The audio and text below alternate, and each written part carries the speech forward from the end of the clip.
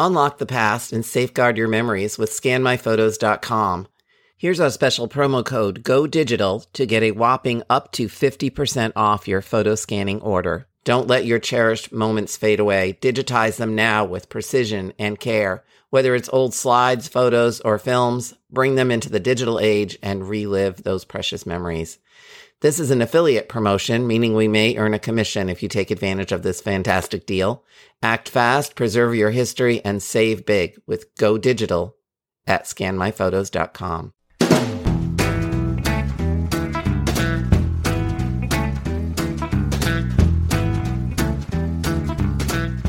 I'm Maureen Taylor, the photo detective. I really love family photographs, all of them, from the mystery images you find in shoeboxes and albums to the pictures you snap with your digital devices. No mystery is too small. A simple question about an image can lead to new stories of your ancestors. This means you can count on me to help you identify the people in them, offer solutions for preserving and organizing them, and yes, even guide you in the various ways to gather and share picture stories with your relatives. Welcome to the Photo Detective, where we cover historical image analysis, genealogy, and how to work with your family photo collection.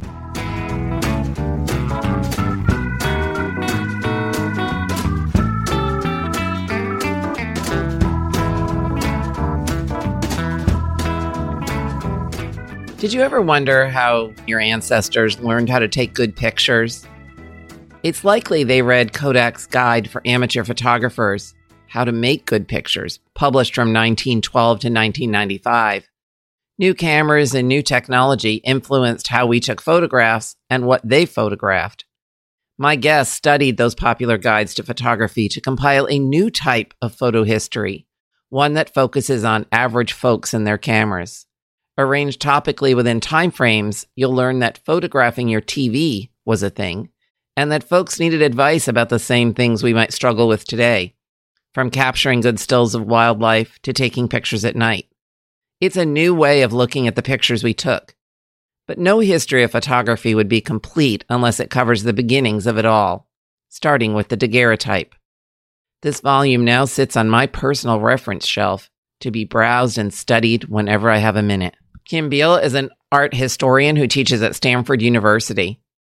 Her writing on art and culture has appeared in The Atlantic, Art Forum, Art in America, Literary Hub, and Photograph magazine, among other publications. Her book, Good Pictures, A History of Popular Photography, was published in June 2020 by Stanford University Press. And believe me, it's a highlight of 2020. You can find her on Instagram at kim.beil. My guest today is Kim Beil, and she has written a brand new history of photography that is so different from all the other ones that are out there that it's startling and refreshing in its new take on an old subject. Kim, thank you so much for being on the Photo Detective. Thanks so much for having me. I love Good Pictures, which is your book, History of Popular Photography. I mean, how do you come to this? I mean, this is a game changer as far as I'm concerned. It's a different type of history. Yeah, it is. It's a history told through how-to books, and how-to books are aimed at mostly amateur photographers, people who are learning how to improve their technique. And so I take popular as a broad definition. It's not just vernacular photographs. It's not just snapshot photographs, but it's pictures that were widely seen in the time of their making. And so they were also pictures that were widely imitated. And how-to books are one of the places where you can see what kinds of pictures were popular, what people were supposed to be doing with their cameras. And also you can see how trends change over the years. So it is a different perspective on photography. How did you come up with this idea? I had identified a few of these trends in other research. So one of them is motion blur, which is creating a blurred background by panning the camera along with a moving subject. So the subject appears still and the background blurs. And that is an overturning of previous rules about photographs. So for the first 100 years of the medium, blur was about the worst thing that could happen to your pictures. And then all of a sudden in the 1950s, these motion blurred pictures became a really popular way to indicate speed or emotion. And I was fascinated by how the rules were so quickly overturned. So we know that traditional histories of photography mostly feature famous, or as you say, they became famous because they were featured.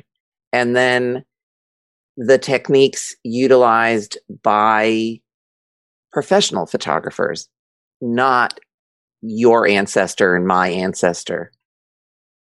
Yeah, I like that way of putting it, that it's techniques used by photographers.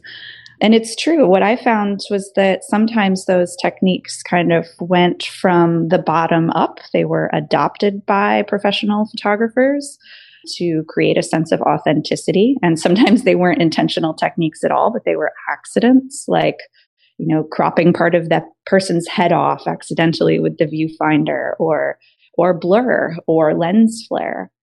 But I think what's interesting too about some of these techniques is that sometimes they start and they're not appreciated by the kind of gatekeepers of photography for a while. But that really, when people make pictures, they intend to make good pictures. And that's what I think has been left out of most histories previously, is that no matter where you are in the hierarchy of photographers, when you pick up the camera, you want the picture to look good. And if it looks like other pictures, art doesn't consider that an artistic or creative photograph. It considers it a copy. But when it was being made by the photographer, they thought it was a good picture. Exactly. You're not intending to cut off someone's head. You're intending to frame your family in the frame. Yep. Yeah, and it's not always the fault of the photographer. I mean, a lot of those early cameras, the early box cameras, didn't have viewfinders. So it was a matter of learning where your lens was pointing as much as it was paying attention, not being too wrapped up in the moment. I have a small collection of antique cameras. And when I look at those cameras and I see the snapshots that people took with them, I am amazed. I feel like it's a miracle that they could get a good picture, because there is no viewfinder. Yeah, it's a good point. It's not, the viewfinder is one thing, but there are also all sorts of lens defects. The things, and many of these things we consider markers of a good artistic picture today, and you can recreate them on your iPhone, like vignetting. The darkened corners around the edges were a real mark of a low quality lens on one of those early cameras. They didn't have built-in light meters. And light meters weren't even used very much until the 1950s in the amateur market. So you had to make all those judgments yourself and bracket the picture, know how strong the sun is, and try to make a good picture based on what you'd learned in the past. And try again. Yes, absolutely. I love the fact that you start the book with the Kodak book, How to Take Good Pictures. And yeah, the title comes from that book. It's a long-running guide published by Kodak and updated almost annually from 1912 until about 1995. The title changed in the early 80s from how to make good pictures to how to take good pictures. So make of that what you will. Yeah, I think it signifies that amateur photography is even easier than ever before. There's no longer any kind of hands-on practice when we have point and shoots come along. But I have to thank my designer for the inclusion of that image as the frontispiece. So the book is definitely inspired by the Kodak how-to manual, but it was my designer, Kevin Barrett Kane, who decided to place it there as such a nice large image. And I really like your topical approach to popular photography. It's because you're looking at these how-to manuals for the most part, but it's not just, this is a daguerreotype, this is an ambrotype, this is a card photograph. You're getting into, here's clouds and how people photographed clouds. What about square format? What about you? You approach it from the techniques that people were taught through these manuals, and that is brilliant. Oh, thank you so much. Yeah, it is. And that's, I think, another thing that makes it different. A lot of histories of photography are very technologically determinist. And so they focus, like you say, on the different processes that were possible in their day. So just daguerreotypes and ambrotypes. And that assumes that all daguerreotypes or ambrotypes kind of looked alike. And that's absolutely not true. So maybe to the contemporary eye, and certainly to my eye before I started doing this research, sure, like all portraits made from about 1839 till like I'd say 1850 kind of look the same. But when I started doing this research, I realized that wasn't true at all, that there were what would have seemed huge differences between different poses, different lighting styles. And so this book tries to reflect those differences in style much more than in process alone. Exactly. These photographs, you can lump them together, right? This is what a lot of books do. The images taken between, say, 1860 and 1875. The poses every picture must sort of look alike, except that they don't. Right. And it takes the kind of historian's or detective's eye like yours to see those differences, whether it's, as you've shown in previous episodes, whether it's identifying clothing. And, I think fashion is actually a great analog for changes in photographic style. That just like one type of hat goes in one year and is out the next year and is considered, the most embarrassing thing you could be seen in, having your picture taken in one way one year could be, the mark of the most embarrassing kind of social outcast that you might ever seen just the next year. Yeah, I mean, and then we get into amateur photography, right, which is really the history of popular photography, which is the photographs that people started taking when they had the Kodak Brownie or one of the knockoffs of the Kodak Brownie or one of the Kodak amateur cameras. And they imagined themselves as professionals, that I can do this. I have the power now. I have the camera. And as we mentioned a few minutes ago, they had to keep practicing it. It wasn't like we do today where you look through the viewfinder and you snap the picture and you can see exactly what's in front of you. This was a lot of trial and error and a lot of talent and skill and luck, I would say. A lot of luck as to what you were able to capture. Yeah, and the major change in being able to look at the picture you have and make a better picture based on your last attempt, I think, is time. That it just would take a long time to go through all the pictures on your roll, send them back to Kodak if that's what you wanted to do, because Kodak is also the birth of the photo finishing industry. So you no longer needed to have a darkroom. But to go through 100 pictures on a roll, I know that would take me, or not today, it wouldn't take me a long time at all. But back when I was, carefully counting film frames, probably would have taken me a year. And then you get your pictures back and you realize that, you cut off somebody's feet or everything is overexposed. But the learning process is protracted in a way that it is not today. Mm-hmm.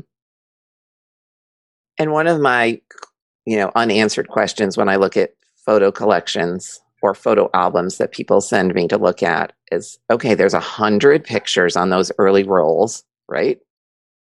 How come you only have one or two pictures from that roll? And then when you think about it and you think about the cameras and you think about how it was all trial and error, that maybe they threw away, if you only have two, maybe they threw away the other 98 because they were terrible. Yeah, it's possible that they were thrown away or that they were used in different formats. We see a lot of photos of parlors and bedrooms from the period that have pictures tacked up on the walls or stuck into the sides of mirrors. Just as we did not all that long ago. Pictures are used in different ways.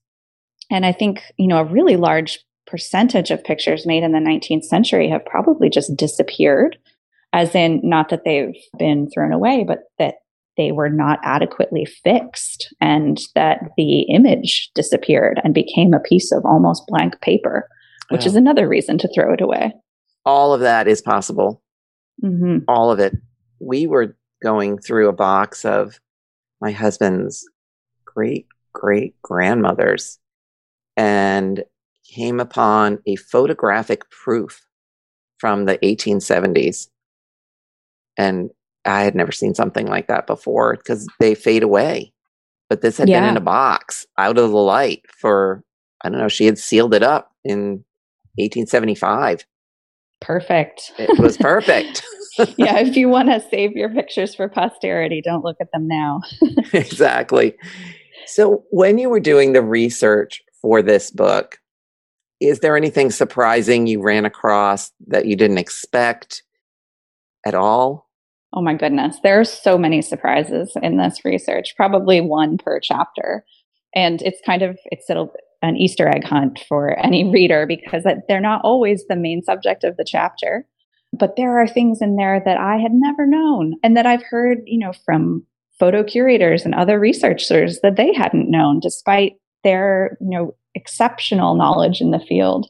So I think looking from the amateur angle and especially looking at these old how-to books once, amateurism becomes popular, but also earlier than that, the kind of industry publications and just their cast off asides, I learned a lot about photography that I hadn't fully realized before. So one of the things that was most surprising to me was in researching the magnesium flash chapter.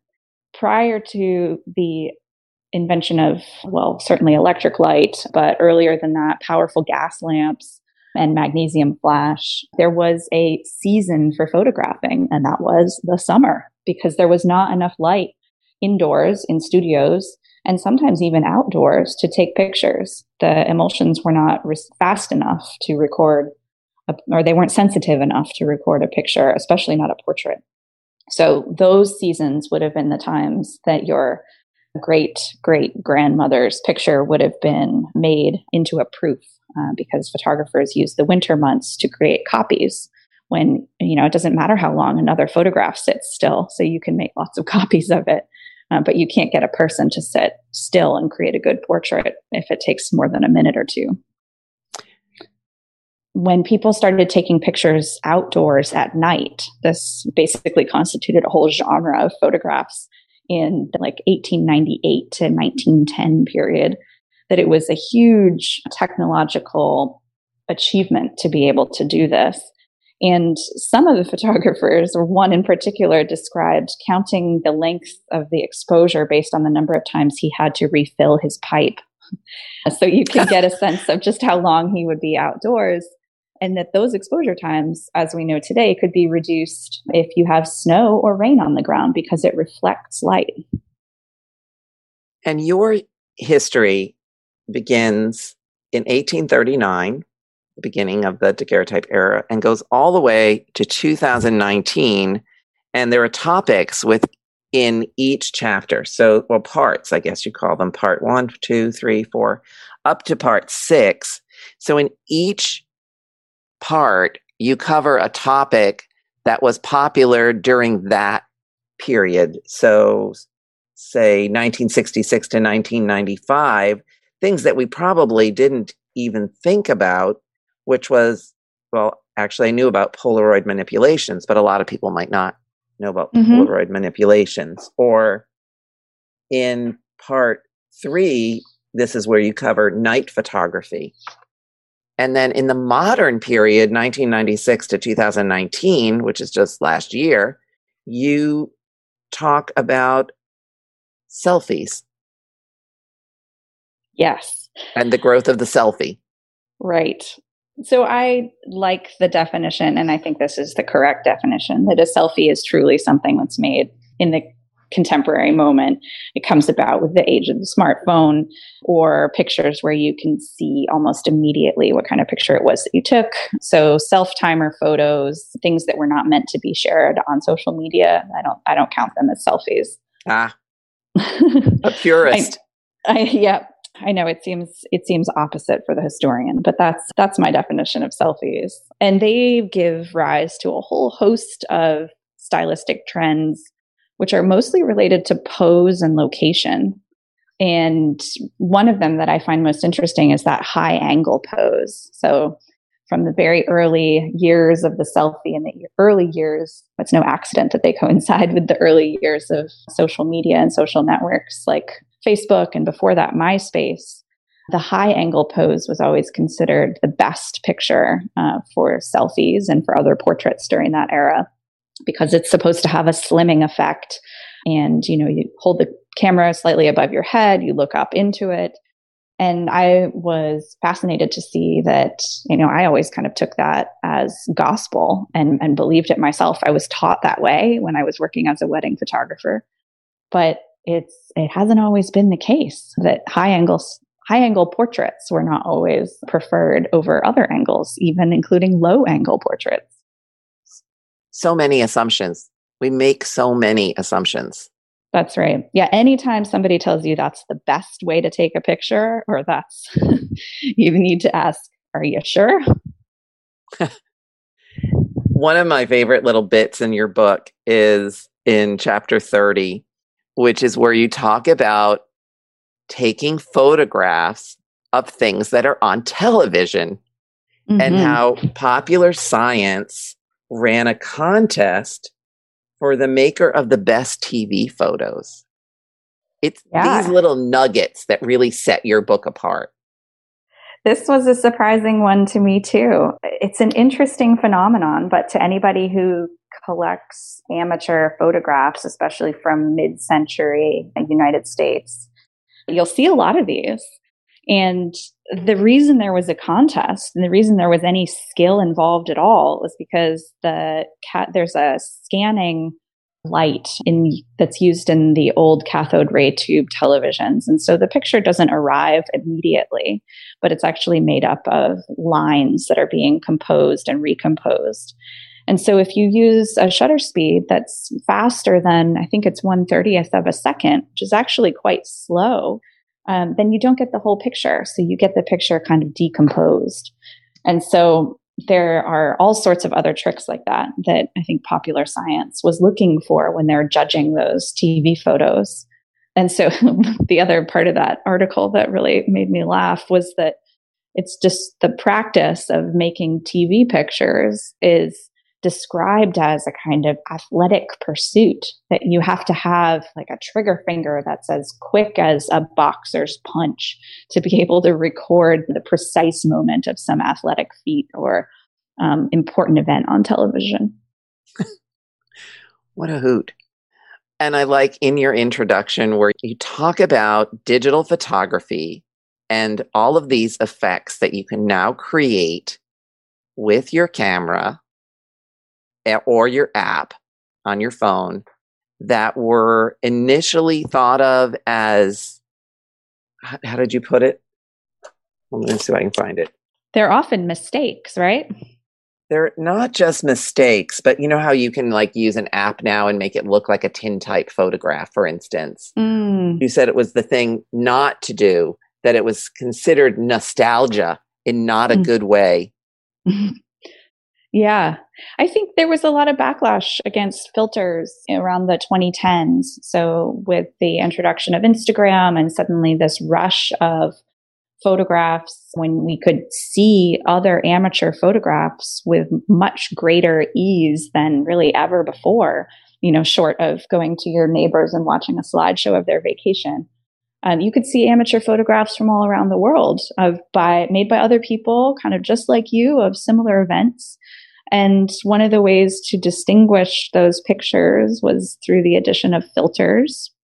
But filters, these digital filters that were part of the Instagram app or other apps like Hipstamatic, those were just meant to disguise the relatively poor quality of the digital camera that was in early smartphones. So those pictures covered up pixels, they covered up poor dynamic or, limited dynamic range. And the choice was to make those pictures look old. And I think that it was really a kind of fear of this increasingly digital world where we don't have access to physical, tangible things anymore. And so adding a filter that makes your picture look like a tintype or even like an old kind of faded Polaroid gives a sense of materiality to these increasingly ephemeral digital objects. So it's Instagram's fault. It's not popular anymore. I'd say that the use of digital filters has really suffered a backlash, and that people are not adjusting their photos with the intent of making them look destroyed or old, but instead with the intent of making them look, to our eyes, which is more realistic. So a lot of color correction and making it look like a better version of the contemporary moment. Exactly. So it was a way of fixing the photo, but now it's become an artistic technique. Yeah, it's complicated. We might have to look back at it, as historians in 10 years and say, well, what was it exactly that we were doing with all these bright white unfiltered photos in the 2020s? I see another chapter. Yes. I see a revised edition. Yes. Kim, I just want to thank you so much for joining me for The Photo Detective. I absolutely love your book. It's my most favorite purchase of this 2020 year. And I just like to read it in little bits and focus on the content topically. It's a revelation each time I pick it up and find something else. So I want to thank you so much for putting it together. I often don't recommend sophisticated histories of photography to just the person with a lot of amateur photographs in their photo collection. But your book is really for everyone. Anyone who likes pictures or anyone who has old snapshots, they should have good pictures. Thank you so much, Maureen. It's wonderful to have you as a reader and an enthusiastic reader at that. And it's been great to talk to you. Thank you.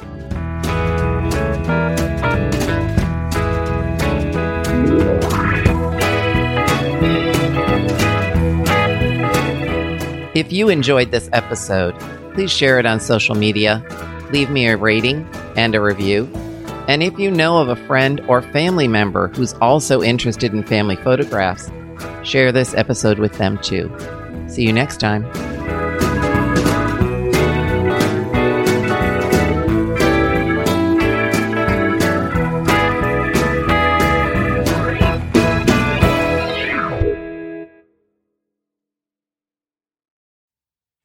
I'm thrilled to be offering something new. Photo investigations. These collaborative one-on-one sessions look at your family photos.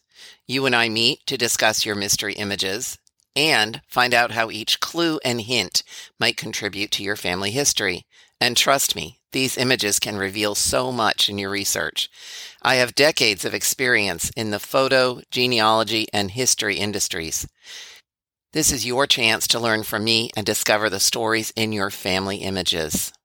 You can find out more by going to MaureenTaylor.com and clicking on Family Photo Investigations.